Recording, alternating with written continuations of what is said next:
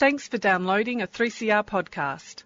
3CR is an independent community radio station based in Melbourne, Australia. We need your financial support to keep going. Go to www.3cr.org.au for more information and to donate online. Now stay tuned for your 3CR podcast. Living Free.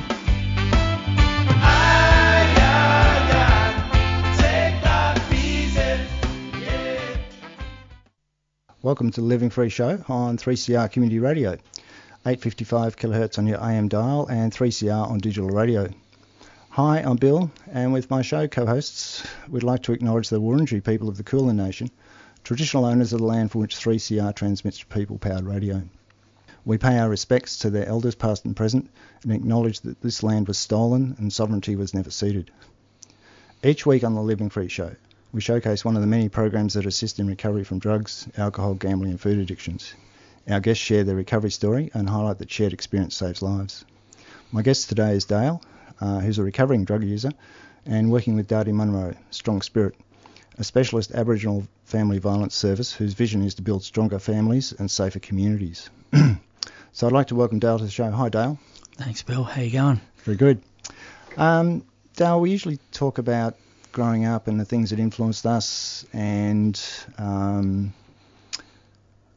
decisions you made that took you in the direction you went. So would you like to start talking about, growing up and early family life? Yeah. So I grew up in the western suburbs of Melbourne, and I grew up pretty well. As an Indigenous man, I grew up with a lot of advantages that a lot of our mob don't get. I had two very hard-working parents who did their absolute best for our entire family, and so like when I reflect on early childhood stuff, like I didn't grow up with alcoholic parents or drug-using parents or in any sort of environment that put me in any danger or was unsafe or anything like that. So it's really difficult to pinpoint, I guess, where things took a turn. But I did have ADHD, and it was pretty severe. And I was medicated as a child from the age that I was able to be medicated. I think between the ages of like 11 and 18 years old. Yep. And I found it really difficult. I found it difficult in school. I found it difficult to make friends. I found it difficult to fit in. The only thing probably that kept me solid, through childhood years was sport. Right. My parents spent a lot of time getting me involved in football, cricket, basketball. It was, helpful in structure, burning energy, all of that sort of stuff. But even with all of that, I probably still felt like there was something missing, that I still didn't fit in somewhere, and with having difficulty making friends, because I was probably just too full on for people. Yeah. Too full on. So how did that go in a sporting team then? If you were difficult to get on with? I don't know. Like most of the time spent is burning energy. Yeah. So. In a sporting team, I think most people are going, look at him go. Look how much energy he's got. We can use that, and I did use it. Like I wasn't a bad footballer, and I had a lot of energy to burn. But,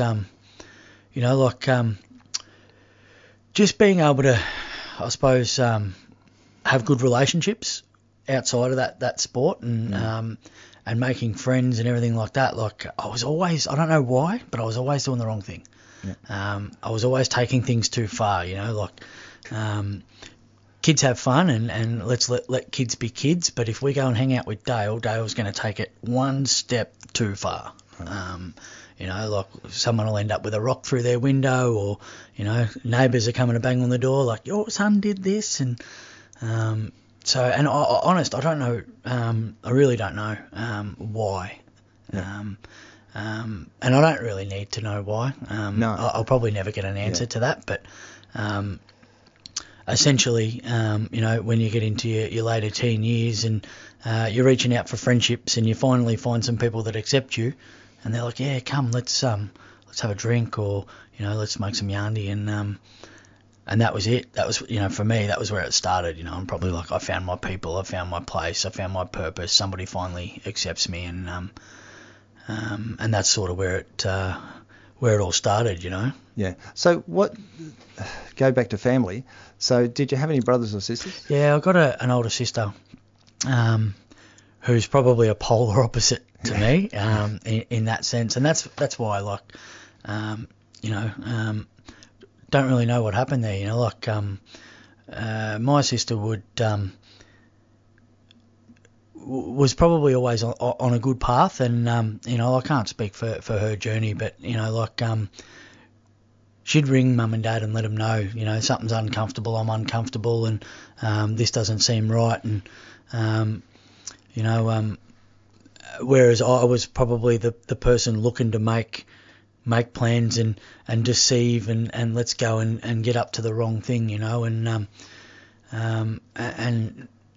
but my sister's also been one of my biggest supports.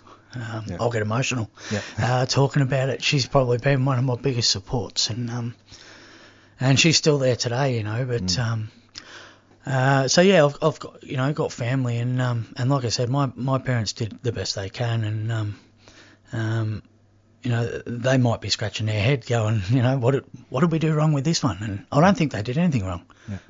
It's just one of those things, from a young age I was different. It just is what it is. Yeah. So how early did you start using drugs and alcohol? I was probably 12 or 13 when I started, nicking beers out of Dad's fridge and enjoying those, because I don't know many kids who probably didn't have a go at doing that, but I think you're right there. But when you enjoy it as much as I did, and then yarndi probably at 14 or 15 in high school. So what's yarndi? Marijuana. Oh, okay. Yeah. And once I started, smoking that was I was like, yeah, this is what I need, and that was self-medicating for me. That sort of took over the Ritalin and the dexamphetamine and the ADHD medication, because it slowed me down. And I went, I don't need the medication. I'll just use this. Until I was into a youth detox by the time I was 19. So how did that come about? The detox? Yeah. Yeah. Look, concerned parents. They could see there was an issue, like I was struggling to not go a day without, smoking yarndi, and then it started to cause a problem with work, relationships at home as well.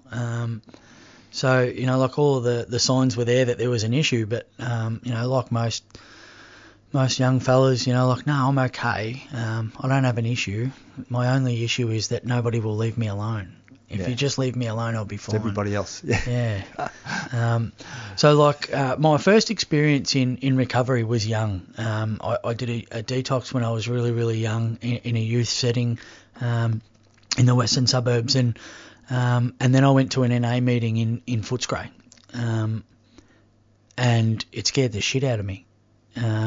And I was like, I don't belong here, because I was only a young fella smoking marijuana, and I went in there and heard some pretty horrifying stories of drug addicts, and I went, I'm not a drug addict. Yeah, not yet. No, I don't belong here. So, I went out and did 10 more years of research before I figured that out. But that was sort of my early experience with, I think there's a problem here. And it sort of went on and off, for another 10 years. It went on and off. If it wasn't drugs, well, alcohol was a drug, but if it wasn't illicit substances, it was alcohol. Yep. There was always something there, and I always had to have something. There weren't many periods of abstinence from the time I was 15 up until I was 31, Yeah. So drugs and alcohol affect your relationships. So what was that like for you? It was tough. I probably had a few codependent relationships over the years where, I was probably reliant on other people just to get through life. I struggled to keep work. So I struggled with work relationships. I struggled with responsibility and accountability. And I struggled with friendships. I really struggled to make meaningful friendships with the right people. Most of my friendships and relationships were all about what I could gain from the relationship, or what I could get from them, or what they could get from me. Most of my relationships were centered around using and drinking. Yeah. And then, and I think I had a relationship breakdown. I had to move back into mum and dad's place, and I thought, what am I going to do, and I thought maybe if I get married and settle down, and I might get my head straight, and that's what I did. I looked for maybe someone who was on the right path or a different path, and settle down and get married and have children, and I did. It probably worked okay for a few years, but I drank heavily. Yes. I drank really heavily. So when did you swap from Yandi to alcohol? What was the reason for that? Well, I mean, I think after the detox as a young fella, it was like, okay, so drugs are probably going to be a problem for me, but alcohol is acceptable.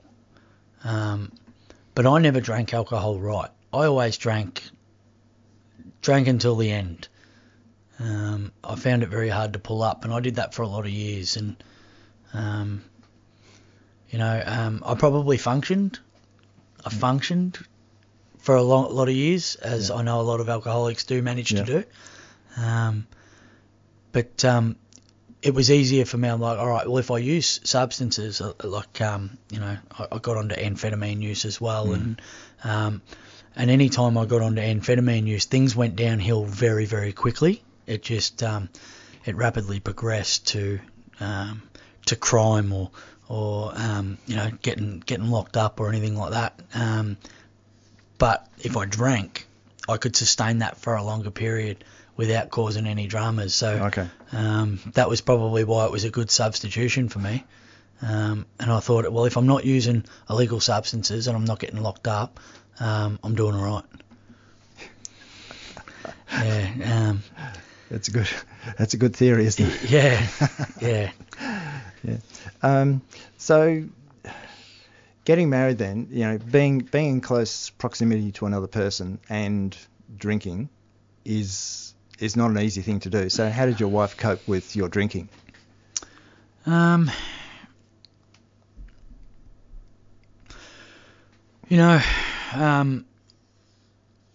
think for a little while there it was okay. Like I wasn't a violent drunk. I wasn't an abusive drunk. I mean, every now and then things got out of hand, of course, but I wasn't coming home every day and smashing the house up and stuff like that. So I think coping with that for a while was probably like, it's okay. He's still going to work. He's still providing for the family. But in the later years, probably in the last 2 years of that relationship, and it was probably when my daughter was born, actually. Yep. That drinking increased, and it cost me a job. I was driving home drunk from work, and like I was knocking off work and picking up alcohol from whatever bottle shop I could, and by the time I got home, I was not in a good way. And then I'd drink myself to sleep and get up and do it the whole next day, and I ended up in a pretty bad state of depression, and that's kind of where that blew up. But like my ex-wife was still supportive, like right up to that point. It wasn't until I went, all right, I got a problem. I got a problem with depression. I'll go and seek some help. And I got put on antidepressants, and the antidepressants and the alcohol weren't mixing too well. No. Because I wasn't honest about my alcohol use. Strangely enough, yes. Who would have thought an alcoholic couldn't be honest? But I wasn't honest about my alcohol use when I went to see the GP. So, I've gone to a psychologist and I've been put on antidepressants, and the mixture of the two just almost, I was suicidal. I was almost like, this is too hard. I've had enough. And the only way I knew how to pick myself up was to get off the alcohol and start using something else. And that's what I did. Yeah. It's a rough choice, isn't it? Yeah. And that was, from the age of, 14, 15, if it wasn't one, it was another. It was a constant cycle of switching. Like, if I use substances, things go downhill quick, so I'll switch back to the alcohol, and then when that gets out of control, I'll switch back to the substances. And that was 15 years of my life. Yeah, not good. Okay, well, listen, we might take a short break. Panoply, panorama, panpipe, pansy, aha, pansexual, knowing no boundaries of sex or gender. Sound interesting? Then join Sally on Sundays at noon for Out of the Pan. All those gender questions making you think too hard? Whether it's transgender, bisexual, polyamorous or beyond, we'll throw those questions into the pan and cook up the answers for you. So go on, push that gender envelope, only on 3CR 855 AM digital and 3cr.org.au. Let's cook.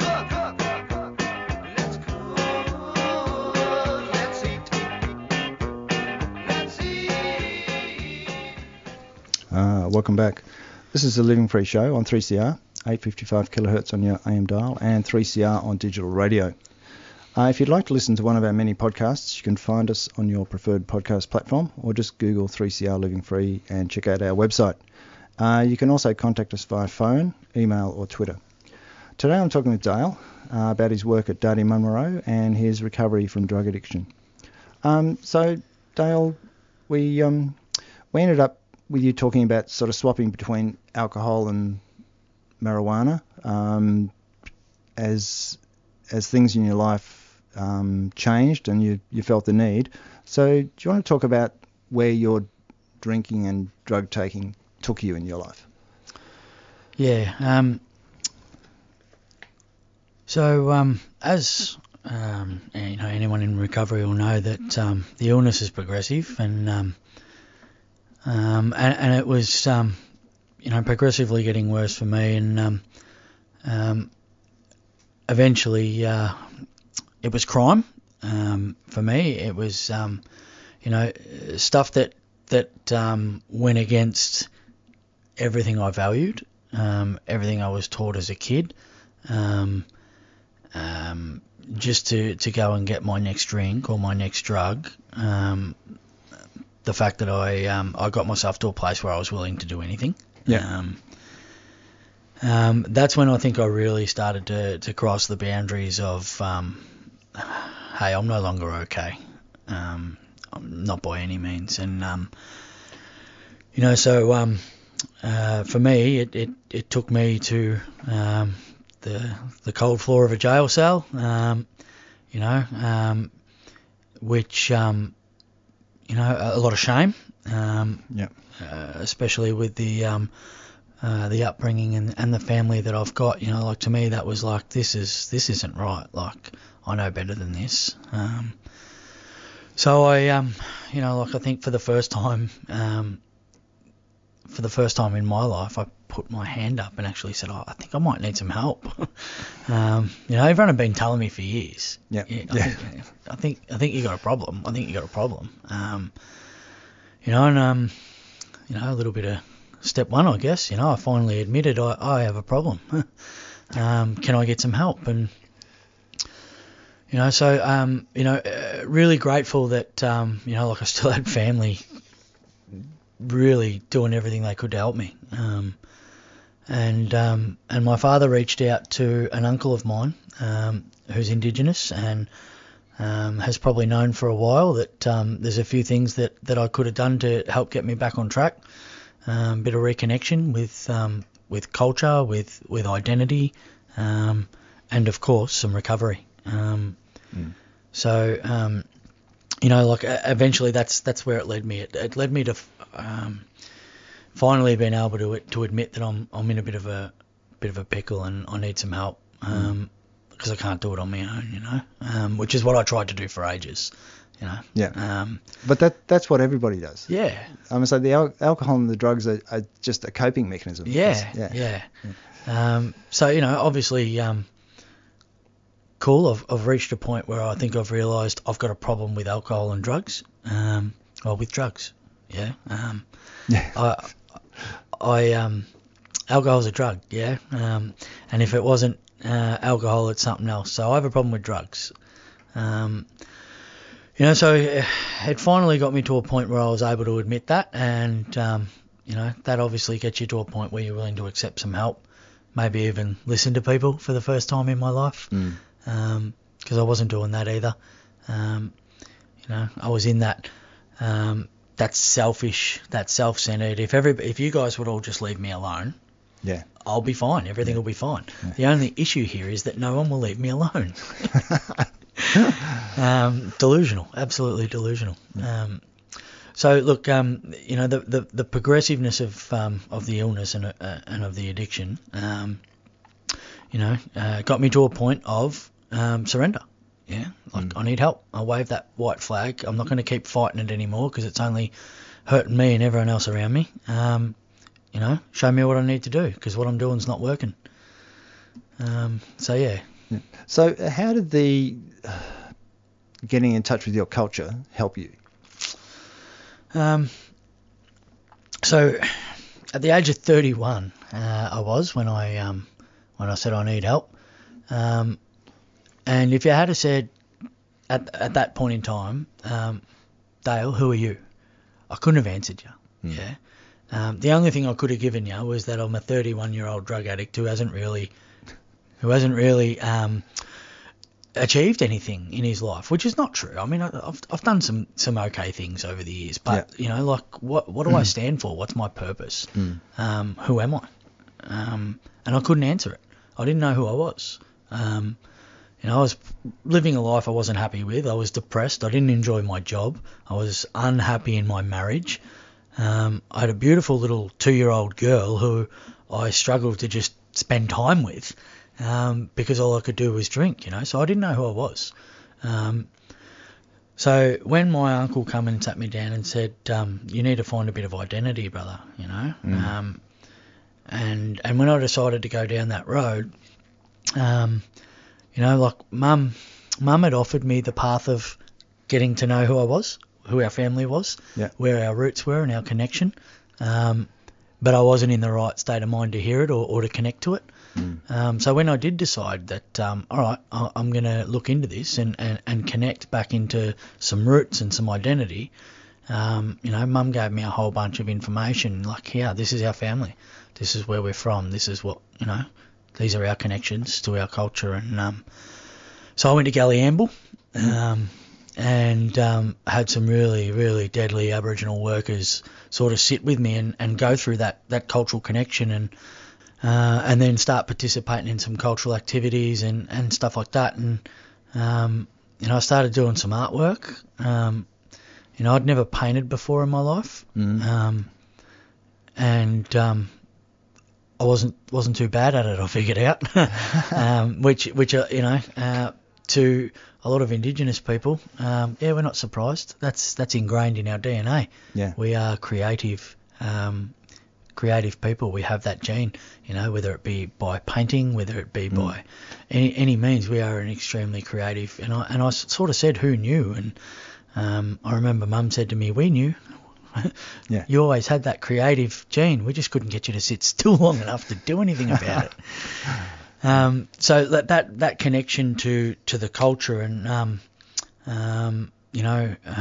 being around like-minded people and being around some strong elders kind of just helped sort of ground me and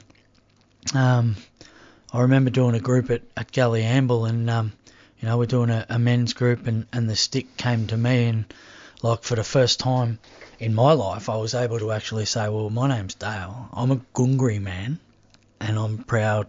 I'd never said that in my life, and I reckon that was a real turning point for me, that I actually went, oh well, this is who I am,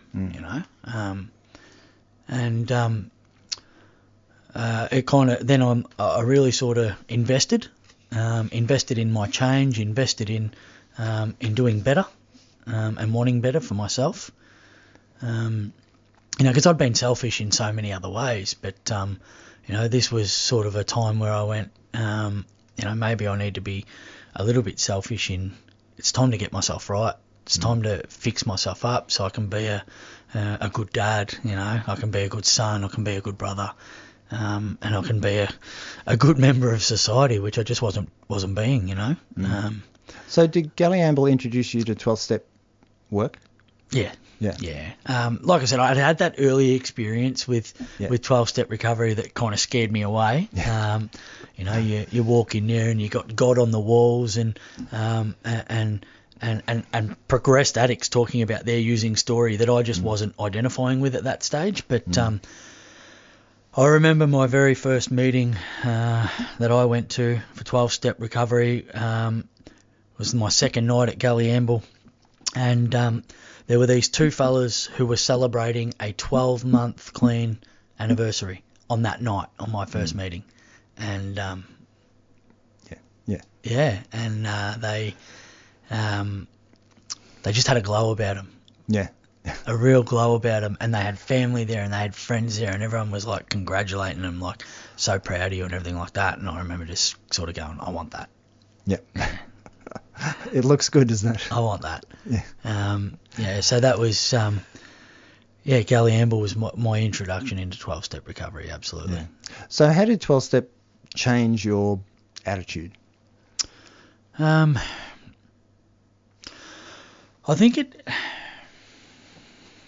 reckon it changed my attitude in the way that I was able to sit down with somebody who had walked a path before me. Like when you're carrying a lot of shame about the things that you've done and all that sort of stuff, and you're thinking nobody else understands, I'm on my own and everything like that.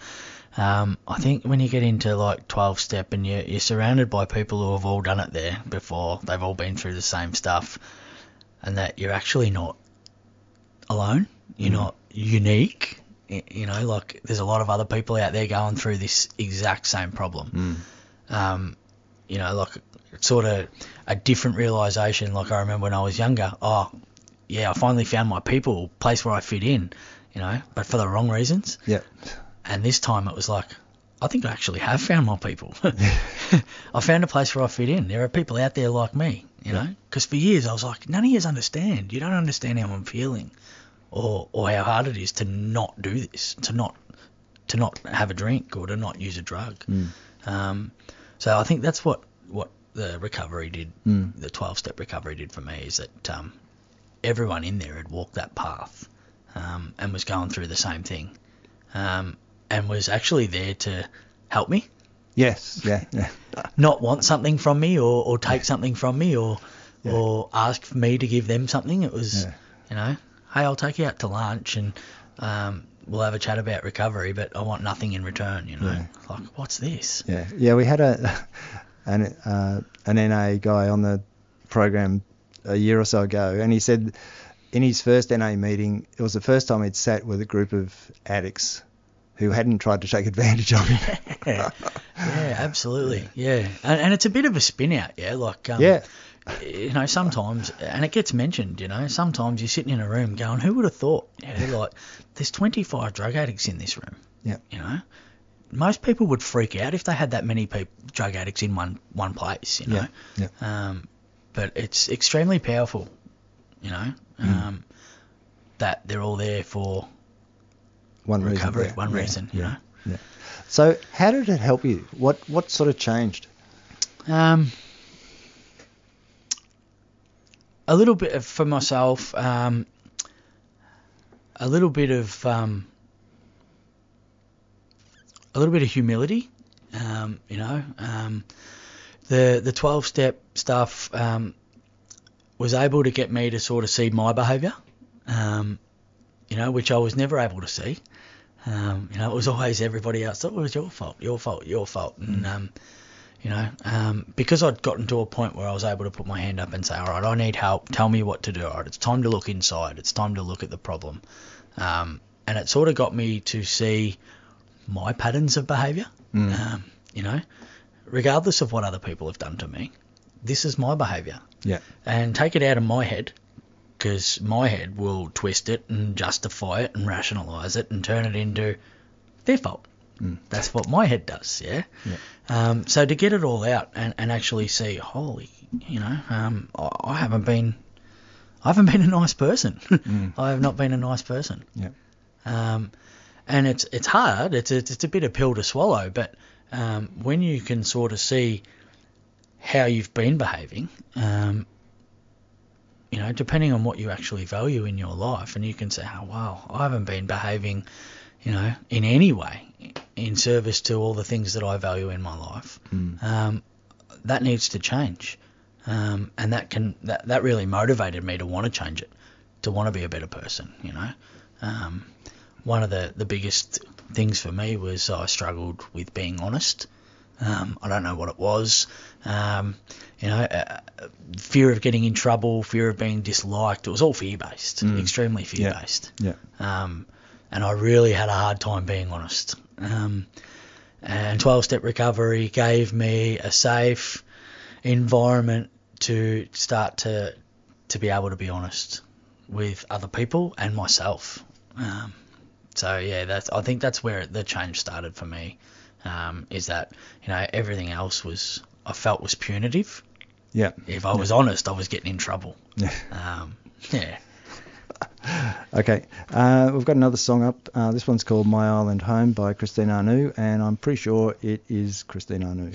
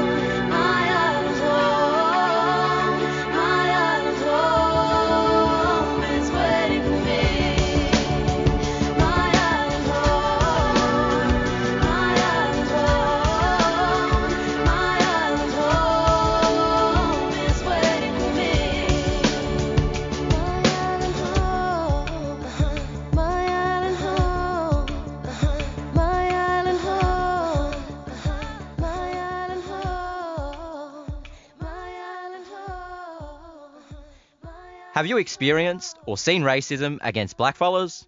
Report racism against First Nations people with Call It Out, an online register to expose racism. Stand up, be heard, call it out. Go to callitout.com.au. A 3CR supporter. A proud black man,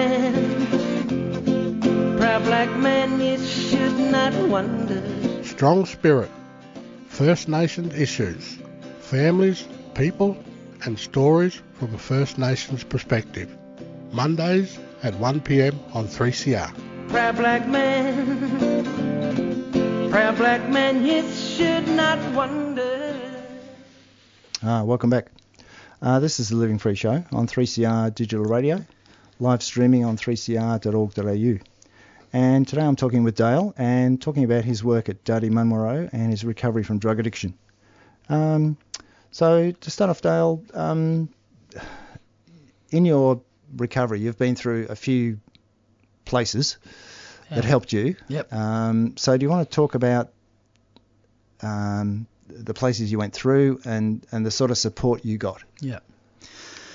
So from my time in Galliamble as a client, and then starting the 12-step recovery, it was pretty clear to me that I needed to give back. That I was being helped unconditionally, and that doing that sort of drill is probably what needs to happen. And when I looked at the values that I held dear to me and how I wanted to live my life, that helping other people was something I really wanted to do.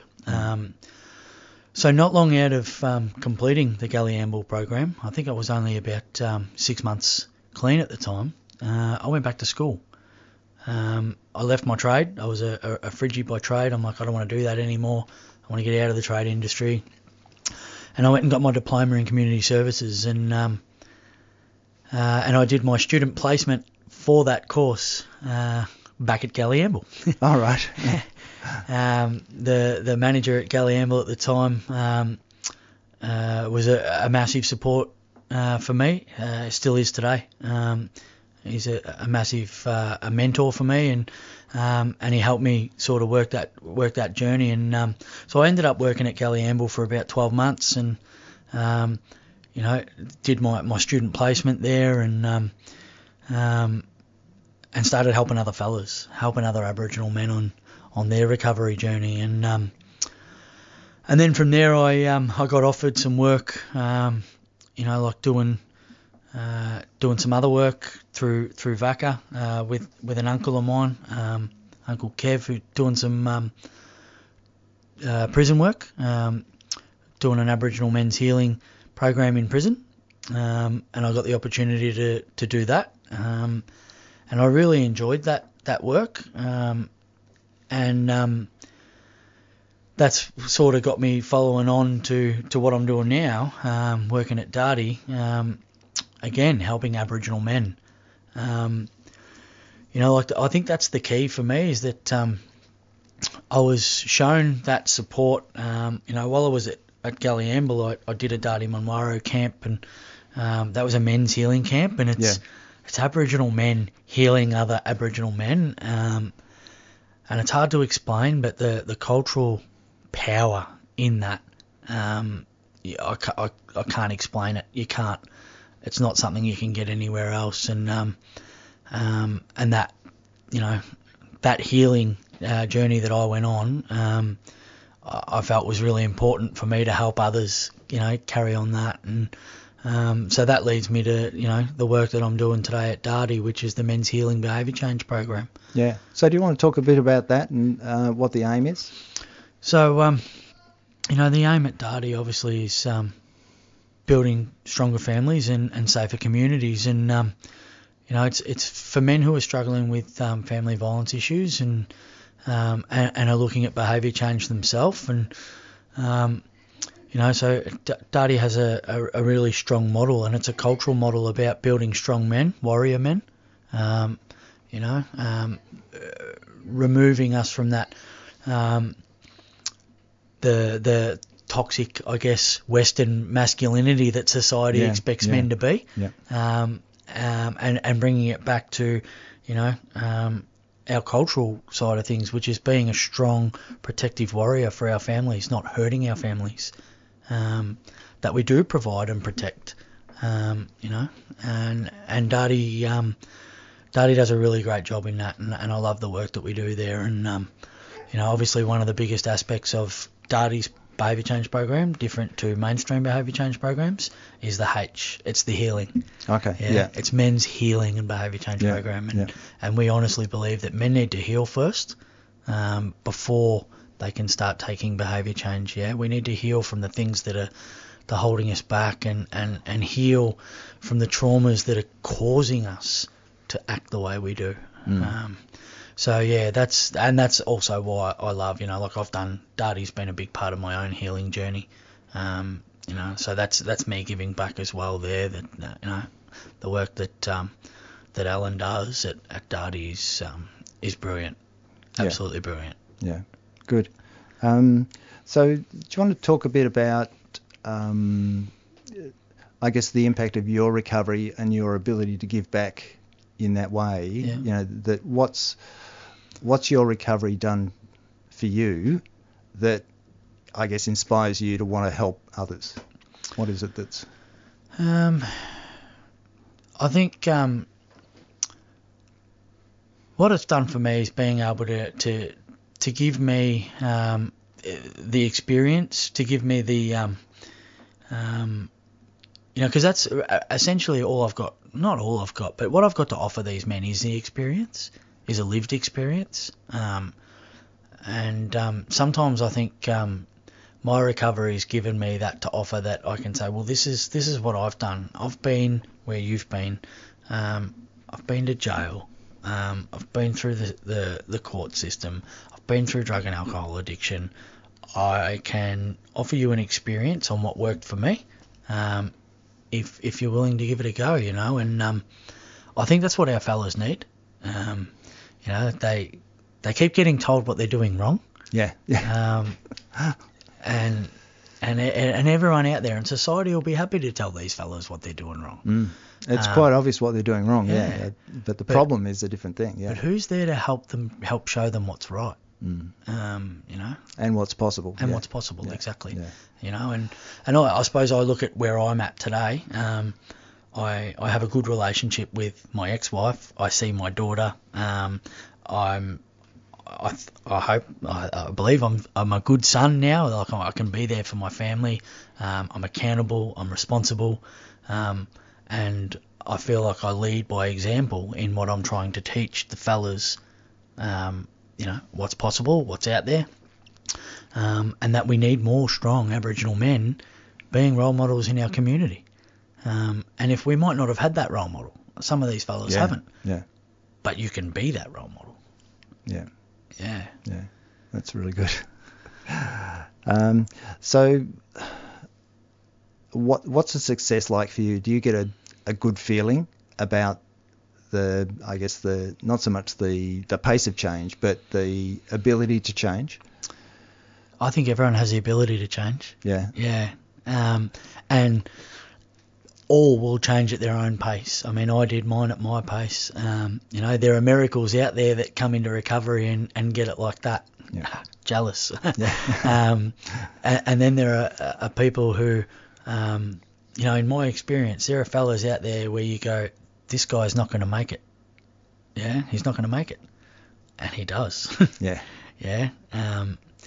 It's you just never know with people, and sometimes people can get it slowly, sometimes people can get it straight away, but the way that I see change, a lot of people look at relapse and stuff like that as failure.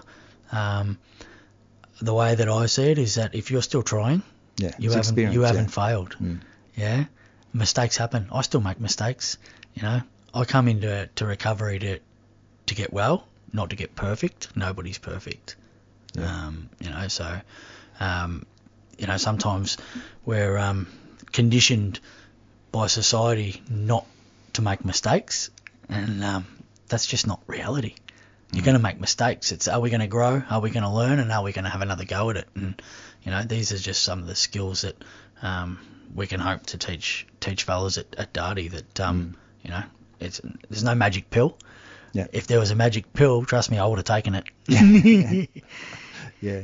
Yeah, if there was a magic pill, there wouldn't be any AA meetings or NA meetings or anything. There'd be no addiction. There'd be no, Yeah, it doesn't have it yet, I should say. Yeah. So do you get to see the successes? Yeah. I work with a few of them. Right. Okay. There's some great success stories. Yeah. Dardi Munwurro, we've got some of our regional groups and facilitators are Dardi Munwurro stories. There are men that are going back to their communities and raising kids and doing real deadly, and there are men that go and make mistakes and come back in and try again. That to me is a success. Yeah. That didn't work for me. I'm going to give it another go. Yeah. Being able to offer these guys a chance when everyone else has sort of given up on them, that's success. But there's some really, really strong men out there that would probably look back and say, I'm so glad I did Dardi, It's the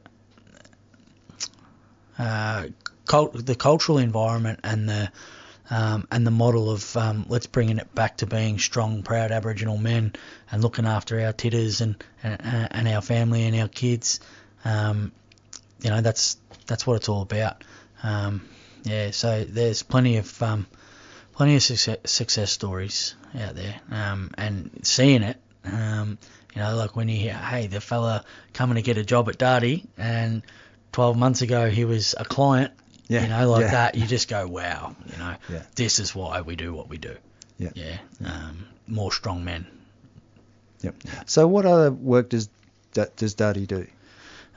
We've expanded a lot over the last few years. The focus obviously is men's family violence, but Dardi's expanded. We've got a women's healing program now. There's AOD programs. There's youth programs.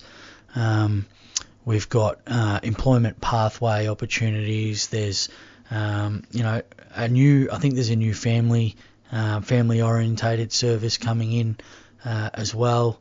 Obviously the goal at Dardi is to not turn anybody away. Yeah, strong communities. Yeah. If there's a need in the community, we want to be able to provide it. Yes. Not just say, hey, we only focus on this. So, we don't want to turn anyone away who needs help. We'd like to be able to offer that support. Yeah. And I reckon that's what makes Dardi so great, is that if there's a need and we see a need for it, we do it. Mm. So more about the work you do then. So it's, residential services. Yep. So what's the usual stay time? So it's a 4-month program. Okay. It's 16 weeks. Could be less, could be more. Again, case by case based, depending on the needs of the man. But essentially, it's a 16-week behaviour change program, healing and behaviour change program. In that 4 months, we do a 3-day healing camp for the men.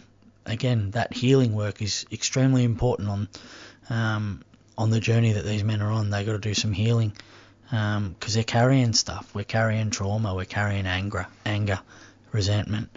And we've got to find a way to heal from that and move forward. And then there's AOD supports while they're in the program. Okay. There's a structured program, 9 to 5, Monday to Friday. They do 2 programs a day.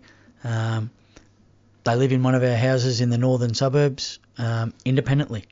Yeah. Right, yeah. Unlike a lot of other rehabilitation or residential services, we're not a lock-in service. The men are quite free to do what they need. And it gives them the opportunity to take that level, take that step towards that level of independence, looking after themselves, cooking, cleaning, looking after the property, getting themselves up on time, coming into programs. They get themselves to and from programs. Okay. Yeah. And it just gets them ready. some life skills to get ready for that outside world. Like we've got a really solid program, and the men get a lot out of it. It is a challenge, absolutely, it's a challenge. Change isn't easy, especially for men. Yeah. Absolutely. I can say that for myself. Especially for men, change isn't easy. Yeah. And any man who puts their hand up to come into the program is already like strong and brave. You know what I mean? Like, on the path, yeah, it's full on. Yeah. Okay. Right. Well, listen, we better wrap up. If anybody would like to find out more about Dardi Munwurro, then you can phone them on 1-800-435-799 or go online at dardimunwurro.com.au. If you'd like to find out more about Narcotics Anonymous, you can phone them on 1300 652 820 or go online at na.org.au. So that's about all we've got time for today. So I'd like to thank Dale for sharing his recovery story with us and talking about his work at Dardi Munwurro. Thank you. Thanks for having me. Pleasure. I hope you'll be able to join us again next week when Anne will be talking with Janina, a member of Adult Children of Alcoholics, about the impact of someone else's alcoholism on their life. Coming up next, we've got Balanoir, the Spirit of War, hosted by Uncle Telgum Choco Edwards. Join Uncle Choco in the Spirit of War on a journey of belonging and movement through sing-alongs and yarns. So thanks for listening. Stay safe and stay tuned now for more Radical Radio on 3CR. You've been listening to a 3CR podcast produced in the studios of independent community radio station 3CR in Melbourne, Australia. For more information, go to allthews.3cr.org.au.